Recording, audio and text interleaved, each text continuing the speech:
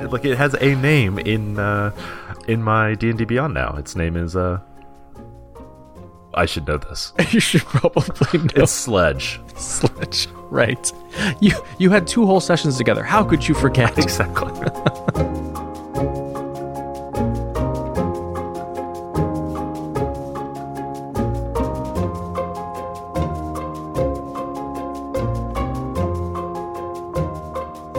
Live from the Mundangerous Undermountain in New York City, I'm your host Shane. And I'm your host Ishan. And welcome to episode 235 of Total Party Thrill, a podcast for game masters and players where we discuss our campaigns in order to inspire yours.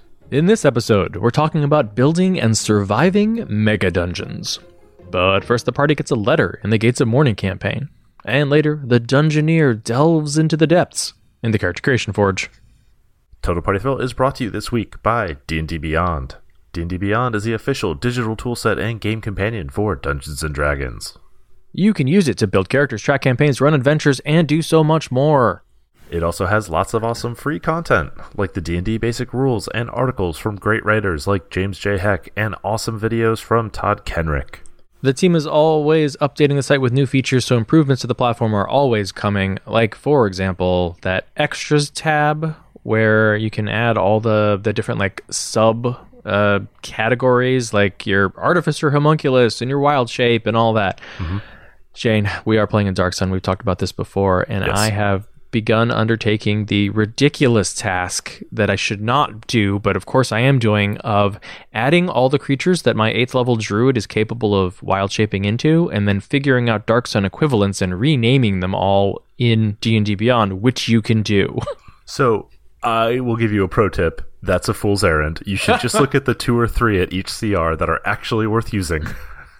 And then you can add them on the fly as filterable things when you need something that has like a specialty, like swim or fly or something like that. I am 100% sure that I will begin by doing that. Given enough time, eventually you will adopt all of them. And of course I can just delete everything with a swim speed. Right. Because it's Dark Sun. There's no water. It's a silt swim speed. Well, that's what I'm gonna lobby for. Yeah. It's a silktopus. So yeah, that's it. This is very gritty. I don't did we wash this well enough? I don't know. I like when we built my battlesmith, everybody was like, "Oh, well, what's the equivalent of an ape?" Because I wanted, like a mecha ape as my my battlesmith steel defender, and then we looked it up, and it turns out it's just ape. It's just an ape, right? There's still apes. Like tiny pockets of forest. Yeah, so I have an ape, and it's named in, like, it has a name in my D&D Beyond now. Its name is I should know this. You should probably know. It's Sledge. Sledge. Right. You had 2 whole sessions together. How could you forget? Exactly. How could you forget all the Forge terms you know that have been thrown around 3 character sheets? Sledge, hammer, anvil. All I got. All right. So if that sounds fun to you, check it out at dndbeyond.com. Also, if you want to check it out on our YouTube channel, you can see our unboxing video of Beetle and Grimm's Baldur's Gate Ascent into Avernus Platinum Edition. This is the $500 premium box set in which you get minis and maps and a whole bunch of like extra stuff for running the adventure, 2 DM screens. But we pull all that stuff out of the box. We look at all of it. The camera kind of missed on the second angle, so it's not as good as the first Saltmarsh one, but we'll improve it for the next one, which is Eberron. Oh, yeah. You did bring I won't spoil too much, but the mini, which really should be called a maxi, to our actual game, our Dark Sun game, last session, and just plunked it on the table, and like plunked it because it's big. It comes in 3 pieces. And GM Angela looked at it and said, all right, I got to figure out how to work that in. Sure, yeah. Exactly. Yeah. So check that out on our YouTube. There's a link in the show notes. You can search Total Party Thrill on YouTube. We have a playlist that includes both of the unboxing videos as well as a playlist of the full Stream of Blades campaign if you want to see our Band of Blades actual play. So Ishan, where are we in the Gates of Morning campaign? The Gates of Morning campaign is our 5th edition D&D game set in Eberron, a sequel of sorts to the original Morning Glory campaign. And on the day of mourning near a barren stretch of a Karnathi battlefield, the party has died. Because, of course, they were killed in the wake of the destruction of Seir. But then, somehow, the party awoke, alive, in the House Jurasco compound where they died, apparently raised back to life by the halflings of the House of Healing. With us are the Ondarian soldiers that we were working with trying to save some refugees, though none of the refugees that we were trying to rescue have been revivified. Apparently they were in too many pieces. They don't have that many HP. You know, that's how that works. Mm-hmm. Also, they were at the bottom of the compound, so all the rocks fell on them. Right. Yeah, rocks fell and you died, but you were mostly on the rocks. They broke our fall. So, Colonel Darian Ephraim, all the Ondarians, thanks the party and tells them to call on him if they ever need any help. And then, they all go their separate ways. So, 4.5 years later, each of us receives a letter from Colonel Ephraim. A House Orion courier delivers the message even to people with no fixed address, or far from civilization, not unlike Warden and Bramble, who live on the edge of the Eldine Reach. Yes, because in the intervening 4.5 years, they've returned to their groves, and yet a House Orion human mail delivery courier just sort of shows up one day and is like, "You are hard to find. Here's a letter." Yeah. Thank you. You may go now. Lose my address. Never had it to begin with. So everyone else in the party has been up to stuff too. Zan has been scavenging through old battlefields left over from the last war, and of course those are all over the place. Yeah, Lucky the Changeling has been traveling around Corvair incognito in a variety of personalities. I'm pretty sure that was just so that Susie, each time you guys entered a new city, could say, "Do I know someone here? Yes. I know someone here, don't I? Of course I do." Can I roll a D100 for this? Vesika the Kalishtar has been working as a Brelish diplomat while searching for his long-lost brother. Lenore has been working as an inquisitive in Sharn. And Decimus has been also working tirelessly in his lab, probably doing something terrible. Mm-hmm. Now, the letter that everyone gets reads the same thing. It says, the 27th of Baracus, 998 YK. The years have not been kind to me, dear friend. The dreams. Does the war still burn on your blood as it does in mine? When last we met, I said you could call on me for a favor, but I am the one in need now. Will you help a comrade in arms? Meet me on the 11th of Ron at Marrow's Mead in Vedekir. If bonds do not bring you, I have crowns to make it worth the while. And included in the letter is a one-way lightning rail ticket, good for passage from anywhere in Corvair to Vedekir, a small city in the heart of Karnath that is the ancestral seat of House Jurasco.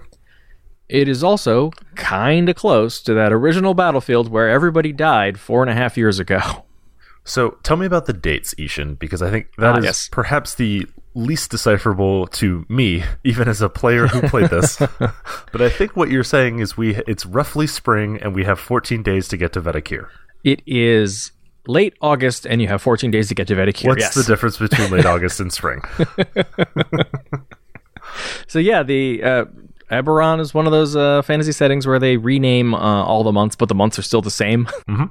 And the campaign opened on the 20th of Olorun, which is February 20th, which is the day of mourning. Baracus is August 27th, and you are supposed to meet in Vedekir on the 11th of September.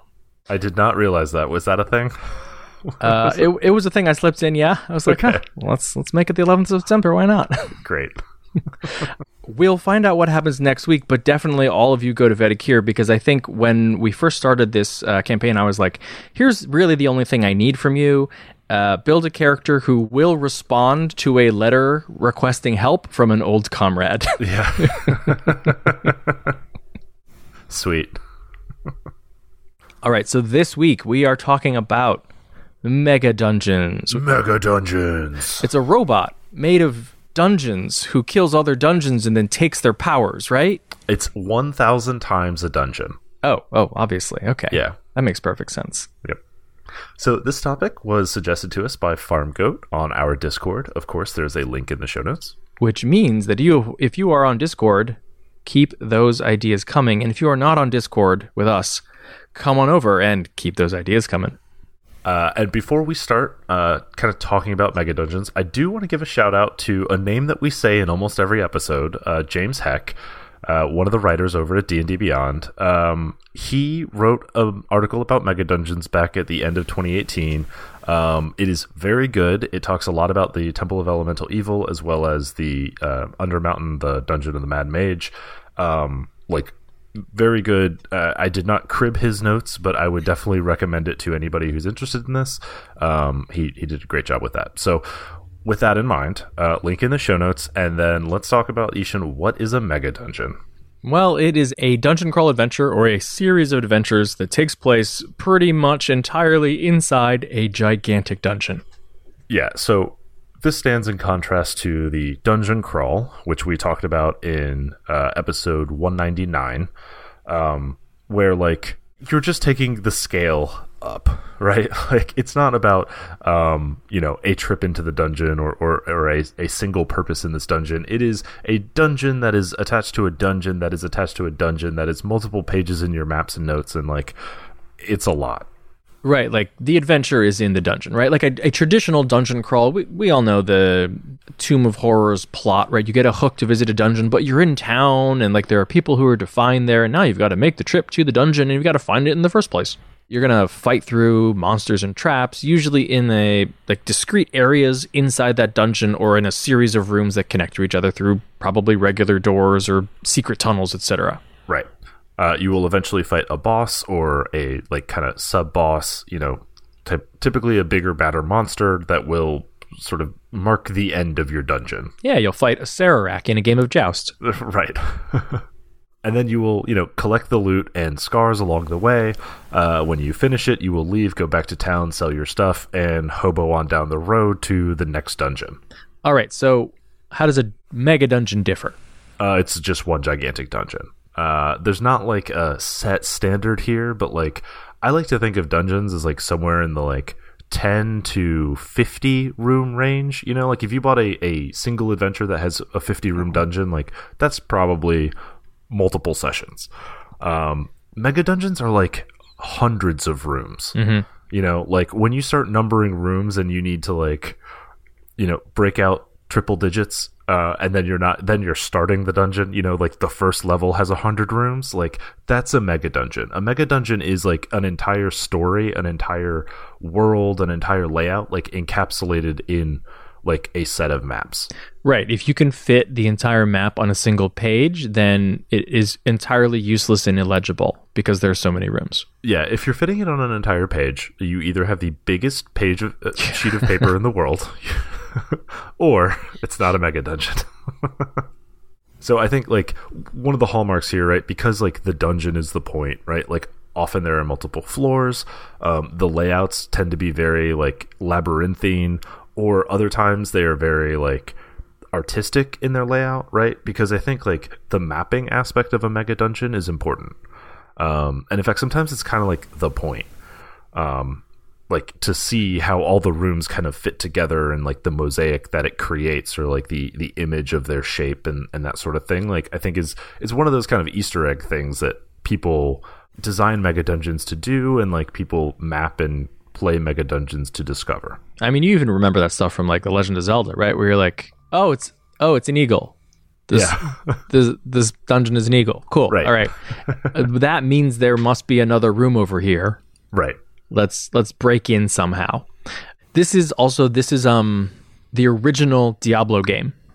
There's a town, and then there's just 15 layers of dungeon beneath you. Yeah. Right. Before it got all procedurally generated. Bah. All right, so in an actual setting, how does a mega dungeon come to be? Who makes these things? So I think you have sort of the very D&D thing is like an act of madness or an act of devotion, right? Like you just built it on a huge scale to glorify something or someone. This is your like Temple of Elemental Evil. I am glorifying Tharizdun by making a giant crazy dungeon. Or it's Halaster who is glorifying, I guess, himself. Yeah. No, I think that's definitely like the like Undermountain is like that self-indulgence and madness, right? Like it's right there in the title. Like Dungeon of the Mad Mage, right? Yeah. That's that guy. Yep. Mm-hmm. Right. But like you have things like ziggurats in Dark Sun, right? Which are sort of in the same way, sort of temples to the Sorcerer Kings, right? But like you could easily turn a ziggurat into a mega dungeon, right? Oh, totally. Like, it's 1,000 feet on a side. Yeah, it's 1,000 feet on a side. Above ground. Like, right, yeah. Who even knows what's below the city, right? I would say tip of the iceberg, but none of you know what ice is. Yeah. But I guess it could also be a natural phenomenon, right? Yeah, I mean, like, you could have an Underdark adventure that is effectively a mega dungeon, right? You go in one entrance of the Underdark and you come out the other side of the Underdark without ever having left, going room by room, passage by passage. Like, that's a mega dungeon. Yeah, same thing happens in Eberron, in Khyber, and Khyber is sort of planned to be a place where you can have these kinds of adventures, right? You go beneath ground, and then it doesn't necessarily follow the same rules of physics as like the regular material plane. You go in and out of demi-planes, or things can be larger on the inside than the outside. Like, you can fit a mega dungeon in a smaller space than you think you would be able to fit, because inside everything's crazy. Like a Dalkir's lair can be twisting and turning in non-Euclidean and have hundreds or thousands of rooms. Right. And then you add like manifest zones and all the other things that happen in Eberron, and like, trust me, it's there. Yeah. This can also like kind of be more naturally occurring in like cavern networks, right? Especially in like an ancient world that has like a volcanic past, right? Like you could easily have a mega dungeon that is just carved out in the lava flow passages underneath the volcano, for example. Mm-hmm. Right. And like the dungeon is not necessarily like, the whole thing wasn't constructed as a dungeon, but what you have ended up creating in your world is like a place that has an entrance, a whole variety of rooms and challenges and different denizens and ecologies. And then somewhere in the middle is that vault that you're looking for. You could also have these built by an abandoned or lost civilization. And this probably means that it had a purpose prior to being a dungeon, right? It was just a complex of rooms that has since fallen into disrepair. Like, I don't know, think about the New York City subway system after an apocalypse would be very much like a mega dungeon. I mean, the New York City subway system right now is an apocalypse. Very much a mega dungeon. It's a mega dungeon. It's literally falling apart. But like the Mines of Moria in Lord of the Rings is a mega dungeon full of like goblins and traps, but it wasn't built like that originally, right? It was built as like a place for all the dwarves to live. Well, until a Baelor showed up, right? Well, it was their fault. Okay. I guess that's more the demon than a devil, right? So I guess it doesn't really tie back to last episode. We'll get into that in the demon episode. Sure. Okay. Yeah. I think also like the really cool one for me is the Lost City. Right? Like this is like the city that's been buried under sand or buried under the ocean or just buried under rubble, or like, is maybe in a place that's so remote that it's effectively inaccessible. Like kind of depending on your setting, right? Like you could, like I'm thinking of like the end of all of the like Nathan Drake Uncharted series, like, you go to Shangri-La, right, which is just a very, very remote place, gigantic in the Himalayan mountains. And like, because you can't fly there, kind of because of hand waving, right, and like engines don't run up there, like it's effectively a dungeon with an open sky. Yeah, the city of Ohm, which basically lost in the jungle and has been abandoned for a long time, and now is just full of traps and evil spirits in Tomb of Annihilation. Mm-hmm. Like there's a giant city in Zendrik could be the same thing, right? Like Caladne in Dark Sun, if you find it, right, like that's probably a mega dungeon if you want it to be, right? The last half of every Mummy movie, right? Exactly. Atlantis in myth is it's a lost city. If you were to find it, like that could be your mega dungeon. Of course, you got to figure out how to breathe underwater, but otherwise, like there you go. And then I think like the other place, like if you bring it out of just fantasy, is like ships, like capital ships make for great mega dungeons, especially like if they're crashed or derelict. But even if they're running and functioning, right? Like the Death Star could easily be your mega dungeon. Like you have that one insertion point and you have to navigate this massive space station and all of its compartments and all of its like stormtroopers and officers and all of those things that like creep within its boundaries as you have to complete your mission on the Death Star. Right. Or like, this isn't a spoiler because it was in the trailer, but like the Death Star, after it has crash landed, is now a mega dungeon on the inside, and it's like turned on its side, and so you have these like long corridors which are actually like falls to nowhere. Yeah. And none of the catwalks work because they're all vertical, and you've got corpses and crazy stuff inside, and then occasionally you exit this door, and where are you? In the middle of the ocean. Right. Or like like the Force Awakens opens with a crash Star Destroyer on Jakku, right? And like Rey is gallivanting through it like a dungeon. That is of the scale that could easily work as a mega dungeon as well. In 40K, obviously, you've got Space Hulks and other salvage, although maybe not salvageable, ships. Yeah. Like Salvation's Reach is another good one in 40K lore. That's in the Gaunt's Ghost series. It's basically like a high gravity like accumulation of space waste. So it's where Space Hulks go to like basically be pounded into slag metal by gravity. But because of that, like it's just a bunch of different compartments that like basically grow into each other, right? So like this piece of it might be like the remains of an Imperial capital ship, and this piece of it might just be like, you know, the remains of like an exoplanet or something. Right, and then some of the denizens have begun carving between the two spaces to like create an airlock or whatever. Right, exactly. All right, so when you are playing a mega dungeon, how is this going to be different from a regular old dungeon delve? Well, you want the players to feel a difference in scale. Like, and mapping is the thing that I come back to on this. Like, we typically don't recommend mapping dungeons because it's like a lot of work and it's pretty easy to just abstract it, right, as a series of encounters. But here, like, the mapping is kind of the point. Like, you want that artifact of the adventure. Like, yeah, we cleared 300 rooms. Like, I want something to show for it, you know? Yeah, I like the idea of, you know, someone pulls out graph paper. They're like, all right, I'm going to start drawing the map here. And you're like, start in the corner and you're going to need more pieces of paper. Right. Wait, what? That's a good start for today. Right. We're going to need tape. Does anybody have tape? Sort of thinking about it long term, like you said, you know, it's sort of bragging rights to be like, haha, there were 300 rooms, but like the map is the proof. Mm-hmm. You know, we all drew it and it took days. Yeah, right. And like we kept track of what was where so that we knew where we were going and where we could go back to and all of those things. You can also telegraph this before they necessarily get in, right? A lot of preparation and planning is going to be required in order to go into this complex where, one, they may not be able to find, you know, food and water and magical supplies or whatever, but also are probably going to have a hard time finding safe places to rest as they work their way through hundreds of rooms of enemies. Right. So, like, they need to think through, like, how many resources are they bringing with them?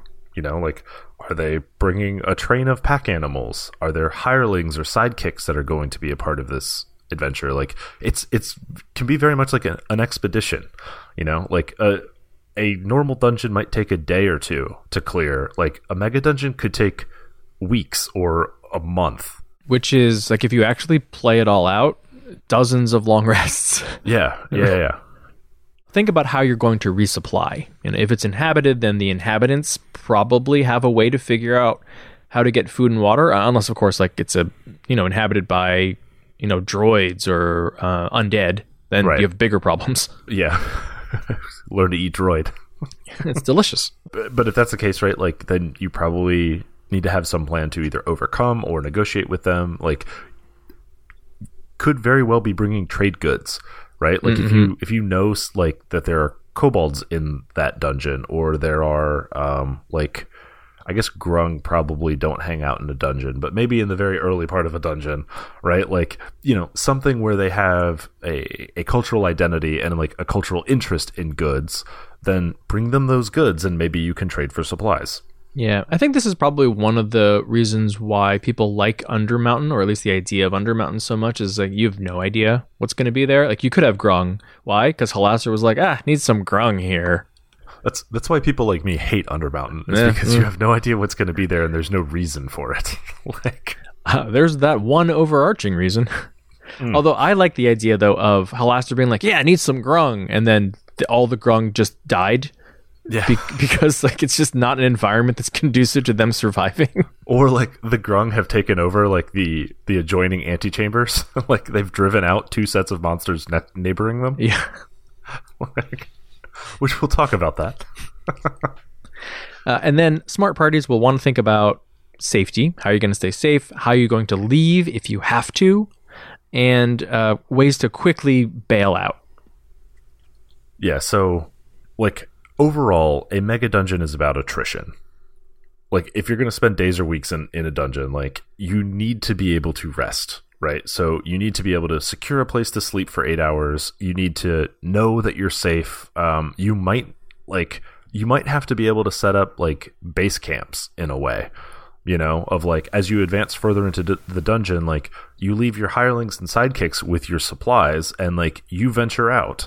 And then once you like get a foothold further in, you like send for them and bring them forward, you know?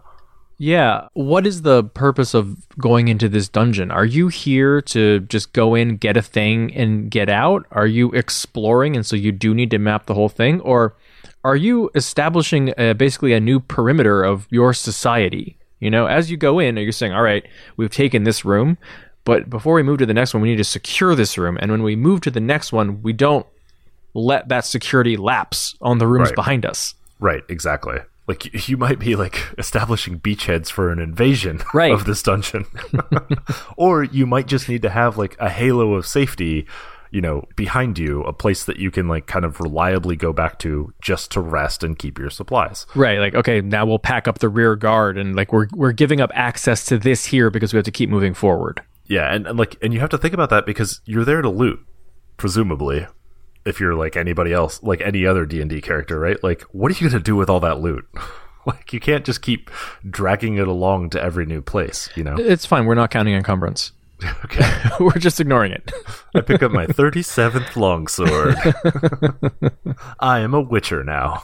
It doesn't matter how much it weighs. We just need to arrange it in this grid. Yeah. And then you also need to think about, like, if things go sideways in a fight, in a place, like, where can you run to escape that immediate threat, right? Where's your regroup point? Where's your rally point? Like, and then what happens if, like, you need to leave the entire dungeon? How do you get out of there in a pinch? What's your escape plan if we need to, like, throw the parachute and jump out? Right. And does that mean there's no coming back and this is over? Right. Do you have one of these that you basically bargained your life away to get and that's it? And so you're only going to use it. Well, the person who can use it is only going to use it if they're about to die. Right. I like the idea of like a party sort of sitting down and planning their next move and really being like, how dangerous is this place now that we have experienced some of it? So that when we are in a life or death situation, we don't have to debate whether we open a door we haven't opened before and run through it to get away, or whether we have definitely decided it's better just to die here. I mean, that's how you introduce the chase mechanic into your mega dungeon. Like, rocks fall behind you. Also, big rolling boulder. Yeah. Rocks chase you down the hall. Wait, what? I think maybe one reason that people don't do mega dungeons more is that it feels like, or it can feel like, it's tough to tell a story, that you sort of fall back on combat mechanics and like the enumeration of what's in your character sheet. So how do you continue to propel plot and story forward when you're running a dungeon like this? So I think there's sort of 3 stories that you tell at once with a mega dungeon. And this is true of a dungeon, but I think just because of scale, like you're able to tell a more like robust story as you go in a mega dungeon. So first is like the story of the PCs overcoming the dungeon, right? Which is kicking down doors, killing orcs, stealing their stuff. Then there's the story of the dungeon itself, right? Which is who built this? Why did they build it? How was it built? What happened here? How did it end up the way that it is, right? And like, why does this place exist? Yeah, I think that's one of the strengths of Indiana Jones in general as like a story and a genre is that he is a dungeon delver who is overcoming traps, but he is also an explorer and an archaeologist who understands the lore and is interested in the lore and wants to find out more about why this is here. Right. And I think that's important because you need that reason to keep driving forward. You know, like just looking for the next shiny object, like then you're just going through a series of mechanics to see if you get there in time, you know? Whereas like if there's a story that the players are uncovering in the dungeon as they go deeper, like you want to keep pushing forward in order to get the next chapter, right? Right. And then the loot that you find isn't just, 250 gold art object, right? It is an actual idol of the falcon goddess. And right. I know about this because I've studied the lore of this civilization that was here 2,000 years ago. Right.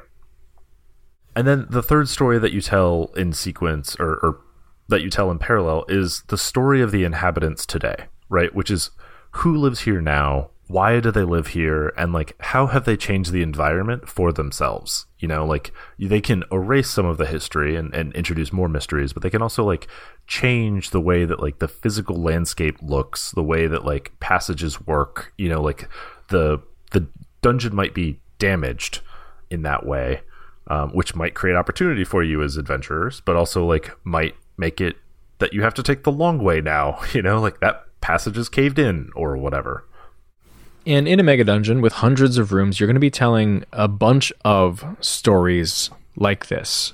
Each sort of area of the dungeon, whether that's like naturally created or it's determined by how much of the dungeon your party has been able to like gain control of, is going to end up like a vignette of a particular story. So the story that you're learning from or telling about the kobolds on level 2 may have no interaction with the story of drow refugees on level 5, but they also might inform each other. Things you learned on level 2 might be helpful on level 5. Right. And especially like things that you learned about the dungeon on level 2, right? Like, and the things you learn about the dungeon on level 5 like should be kind of telling that holistic story of why was this built, right? And so that's sort of the like in like an episodic structure, like that's what's sort of the through line that's pulling everything together. Yeah, I think that's probably the main reason that I enjoy these large constructions, because they do have to tell such a large story. Like I like the idea of the thing that we learned on level 5 with the drow, it actually helps us open the door on level 2 that we could not get into, and we hit it on the way back. Right. Or, if you're our group, you turn around immediately. Yeah. Figure out what's behind that door. Wait, there's probably a key in there that we need, or like a key card of some kind to open up a different door. Right. So I hinted on this in like episodic structure, right? But like I think that's the key here is you want to structure like the storytelling should be episodic, framed around the inhabitants that you're dealing with in this area, right? So like if you think of like, you know, as like a TV show, right? Like for the next couple sessions, we're telling the story of how we dealt with the kobolds, right? Like that's the episode we're on now. But like as you go from the kobolds onto the goblins, onto the drow, onto the undead, right? Like each of these episodes is teaching us stuff about the dungeon. And we're learning about like this place and who created it in the process. And each episode, no matter which inhabitants are the current focus, then gives the party a bit more information about the dungeon itself, which is going to be useful in future episodes, no matter who you're dealing with. I think as you're planning these kind of like episodes, right, like effectively sections of the dungeon, like ask yourself kind of two questions. What is the challenge here, right? What are you expecting? How are you planning to threaten or make it difficult for the PCs? And then what should they be learning here in the process? Like what are they meant to discover as they go through this section? I think a lot of dungeons sort of lampshade the discovery by giving you items or tokens that you can discover, and after a while the party begins to realize, oh wait, we found 3 of these tiles with, you know, animal glyphs on them, and we keep finding them. Now what do they mean, right? Rather than necessarily figuring out something about the kind of stonework that whoever built this used, or, you know, the like religious iconography that these particular chaos cultists use, and, you know, maybe we'll put that together in the future. But like, hey, we've acquired 6 stone tablets, and we didn't find one on this level. How does that matter? Is that important?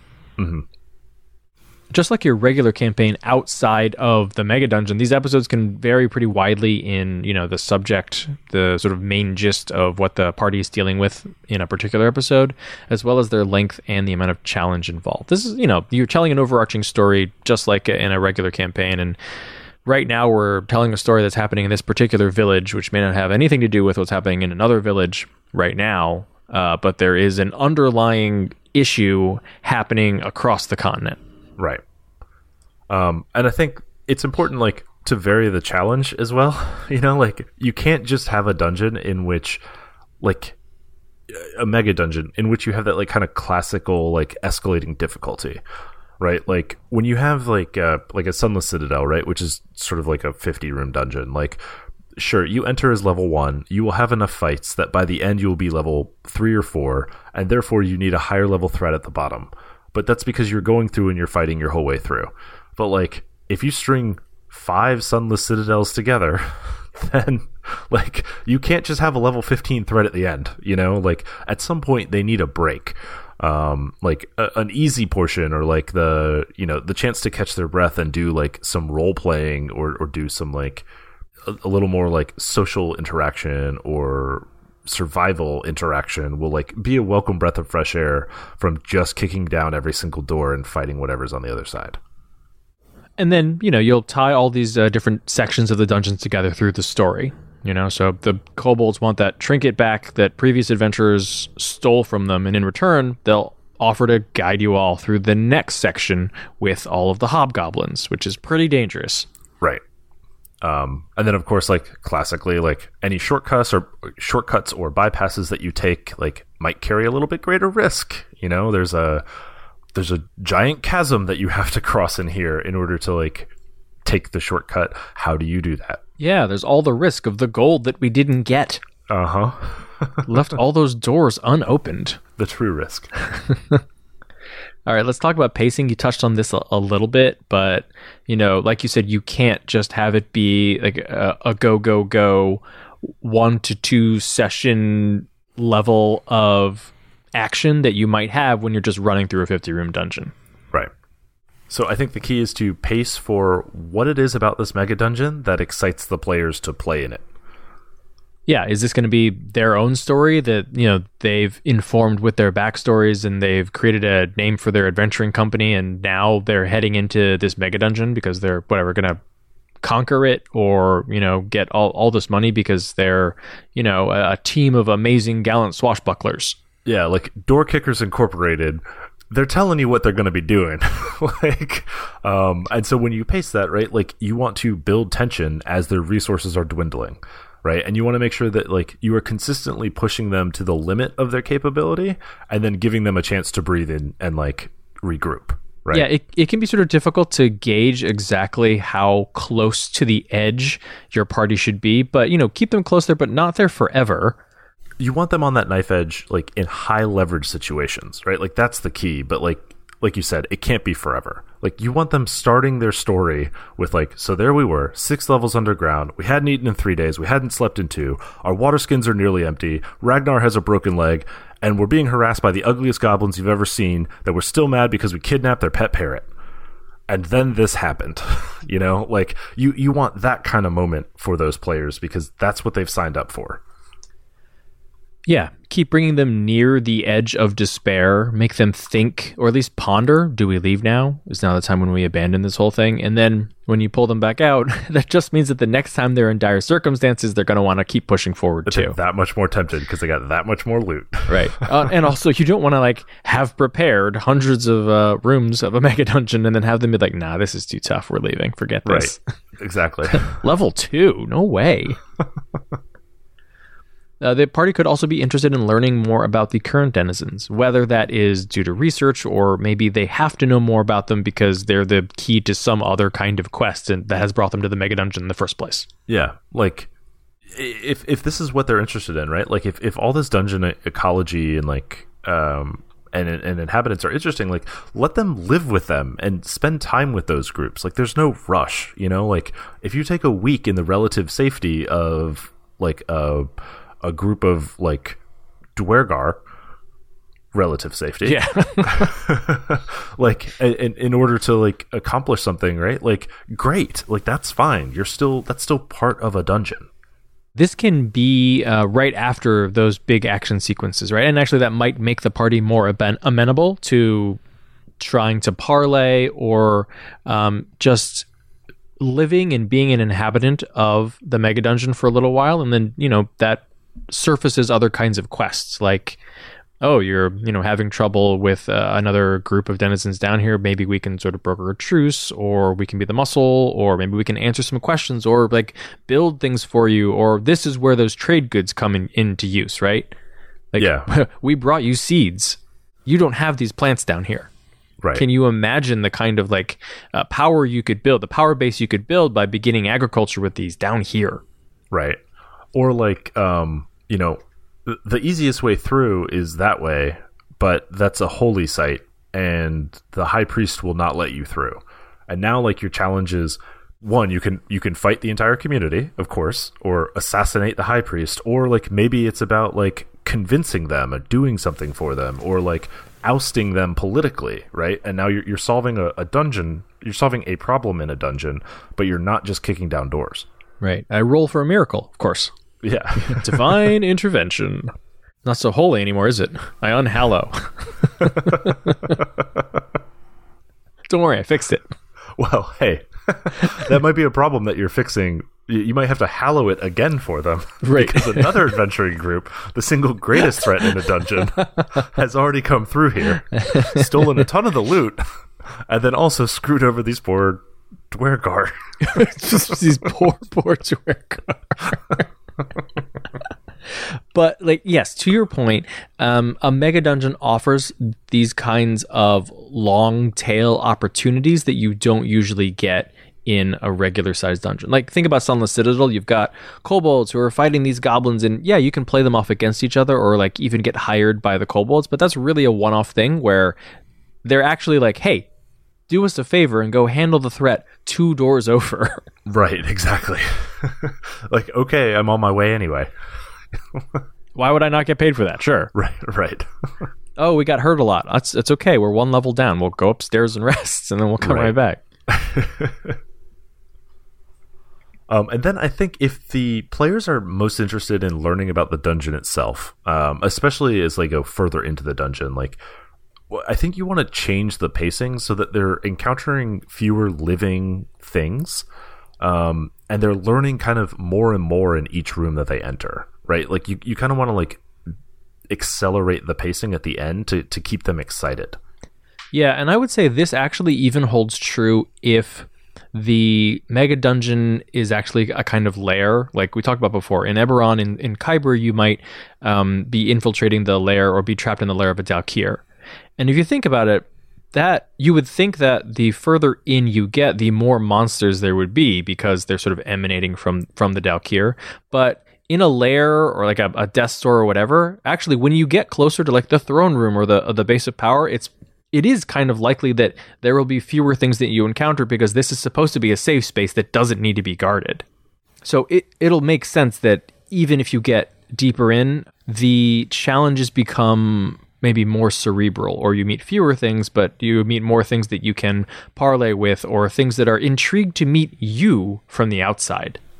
Yeah, and like that's always the thing too. Like, you know, if a beholder is at the center of the dungeon, right? Like in Dalkir, like nobody is going into the beholder's tunnels.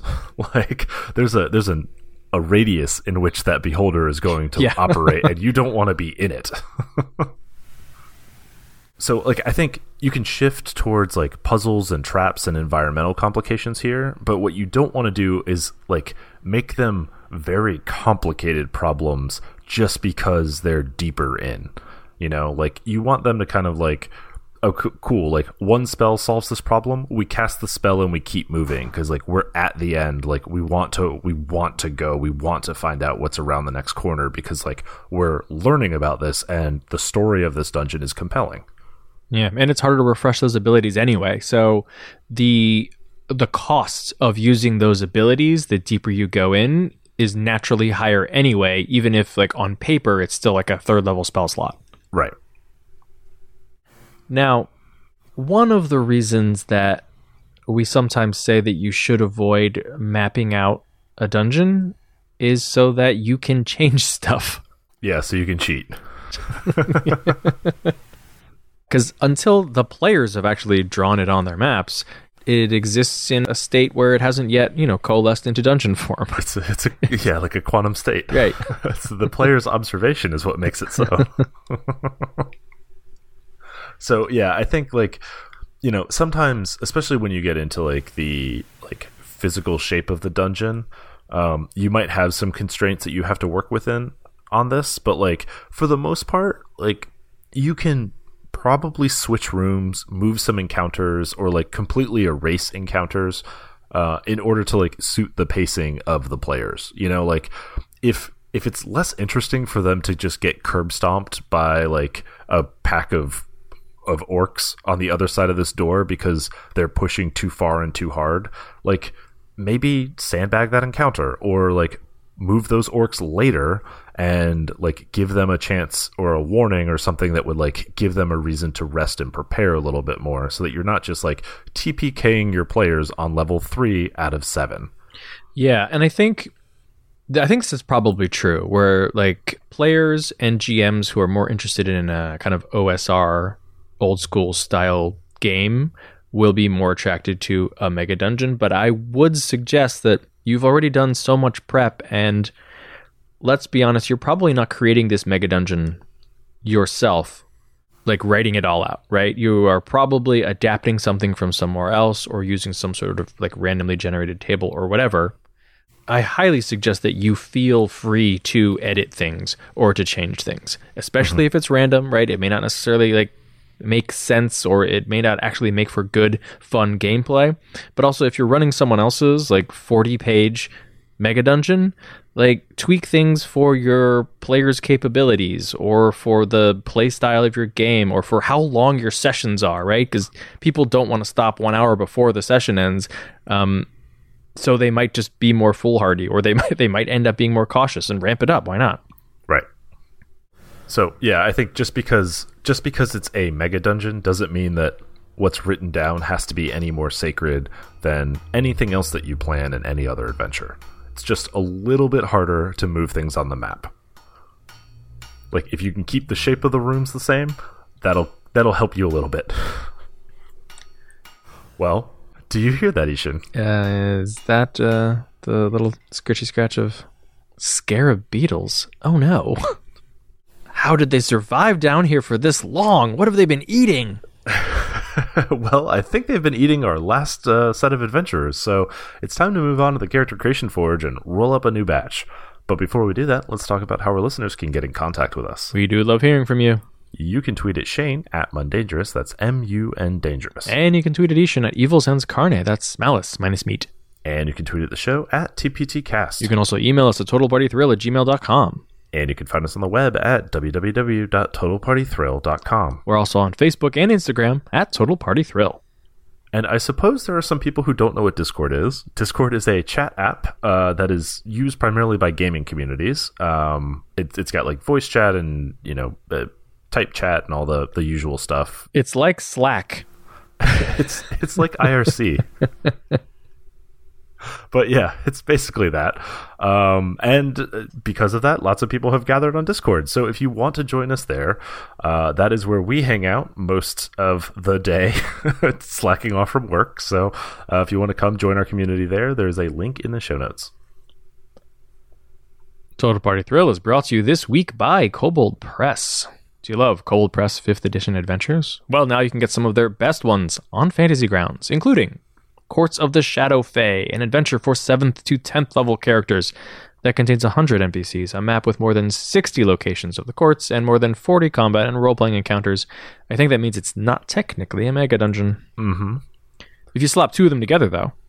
That's true. It will take you from the mortal world to the Hearts of Shadow. Or check out Necropolis of the Mailed Fist, a punishing one-session tournament dungeon for 8th level characters. Monsters and constructs guarding the necropolis can overwhelm the careless or unwary. The traps and hazards protecting its relics can slay an adventurer who makes a single misstep. Curses are everywhere, along with dangers that can destroy magic items, which is the worst curse of all.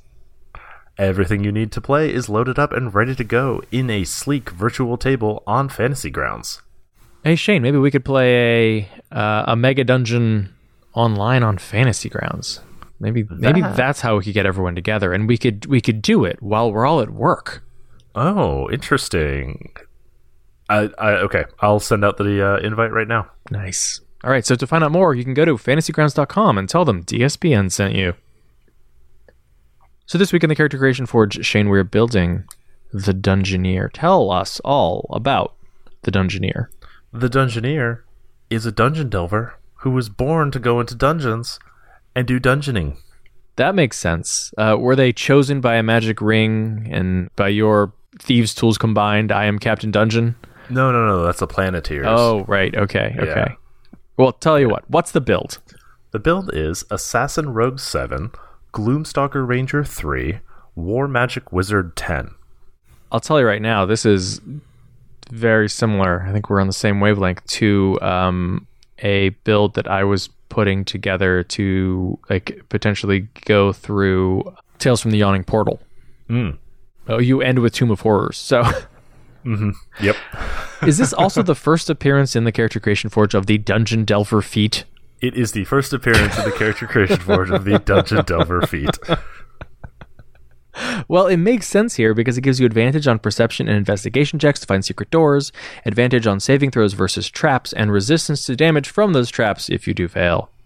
And then you also have no passive perception penalty for traveling at a fast pace, which I actually forgot was even a thing. So good for you, feat. Yeah, same. Also, don't travel at a fast pace through a dungeon. Right. I mean, I guess if you're running away, run away. This is also the first appearance of the Dwarf Mark of Warding race, Ishin. Wow. I like this thematically. So, Mark of Warding, as with normal dwarves, you get dark vision, advantage on saves versus poison, and resistance to poison damage, which is great because so many traps use poison damage. Poison needles, cloud kills, etc. Stone Cunning, extremely useful because it gives you expertise on history checks related to stonework, and many, many dungeons are made of stone. And then you get, from the Mark of Warding, you get Warder's Intuition, which is a extra D4 on investigation and thieves' tools checks. And then Wards and Seals lets you cast Alarm, Mage Armor, and Arcane Lock once per day. Now, this is usually to keep people out, but honestly, in a dungeon, the thing you want to do every single night is secure the perimeter. Yeah, exactly. That's a big theme for this build.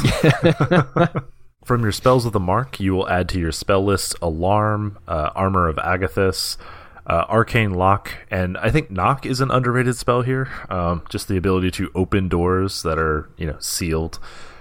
And then we're really here for Glyph of Warding and Magic Circle, both good defensive spells. And then my personal favorites are Lehman's Secret Chest, a 4th level spell, which is typically, people use it to get loot out. Turn a chest into send it into hammer space and then keep the little replica with you. But I think it's great for packing in supplies. You can load up on food, you can load up on anything you need inside this chest, and then transport it with a little replica, access it whenever you need it. And then you'll get Mordenkainen's Faithful Hound, which is a hound that does security for you while you sleep. But what's handy is it doesn't just start barking when there's an intruder. It'll actually attack. Right. So... And it hurts. At the end of the day, if you have an extra 4th level slot, 48 damage on a hit that's a pretty good just free extra little ability for something that's bothering you while you sleep. I mean, you're long resting. right? Right. So you're getting that slot bag anyway. Exactly.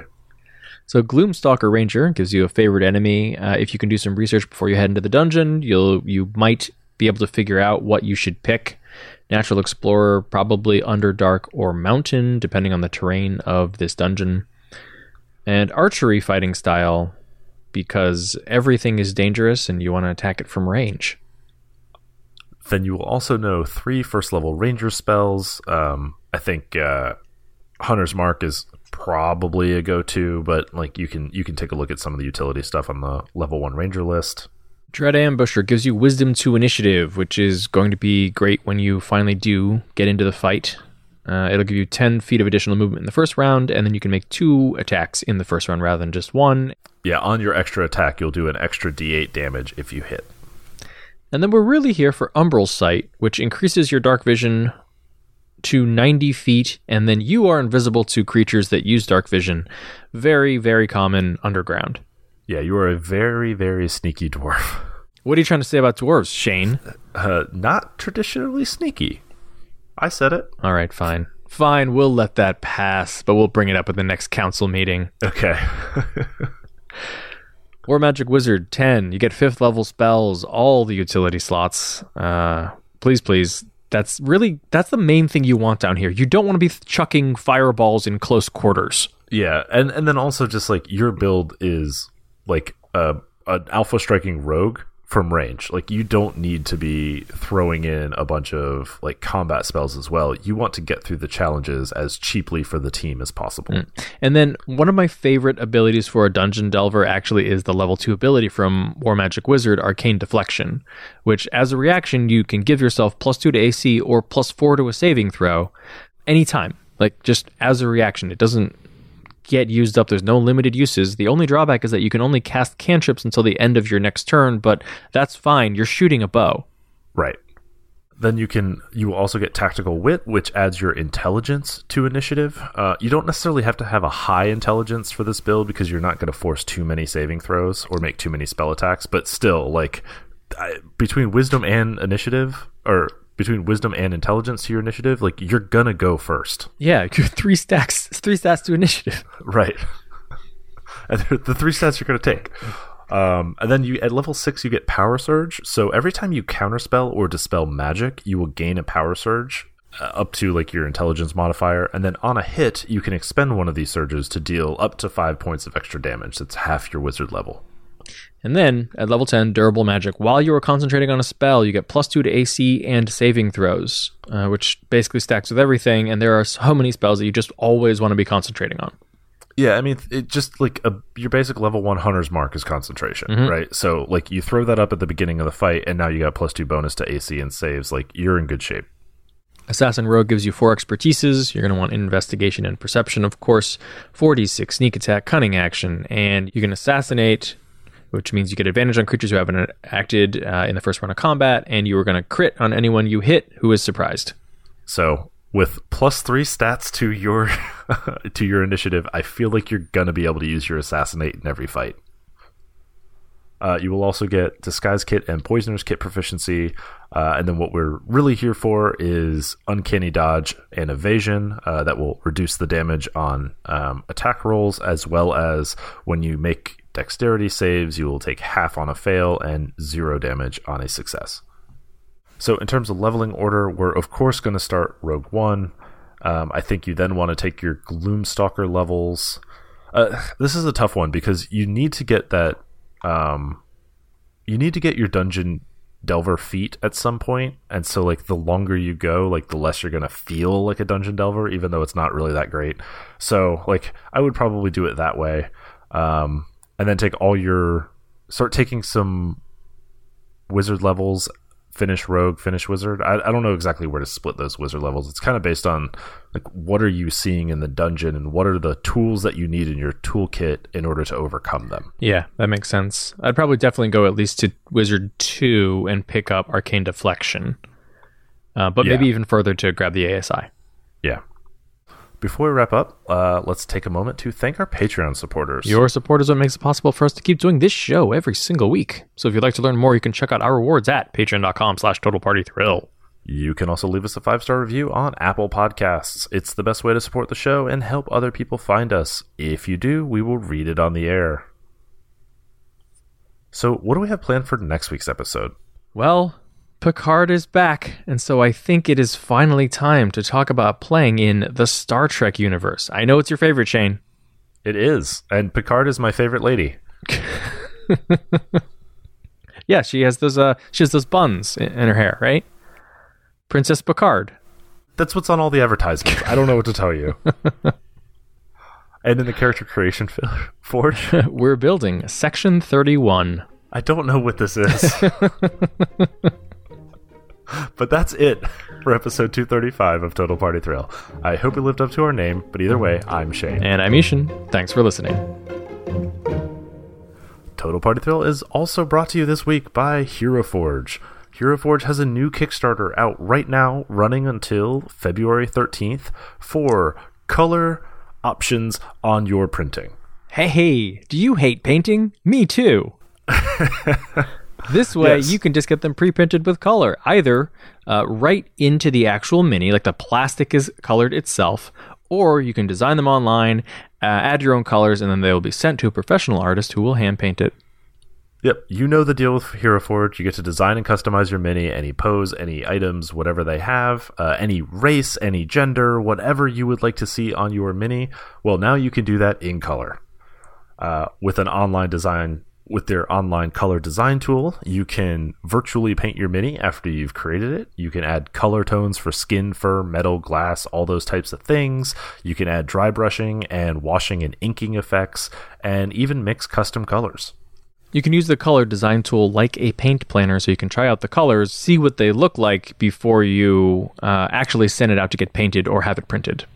Or if you're like me and paint your own minis, you can kind of like test what colors it's going to look like before you start painting. Super handy. There's also a token maker for the virtual tabletop, which lets you design and export tokens in full color, either as portrait or top-down view. So, the Kickstarter closes February 13th, and they begin updating their library of thousands of parts for full color compatibility. In May of 2020, they will finalize a user interface for the color app and launch the beta.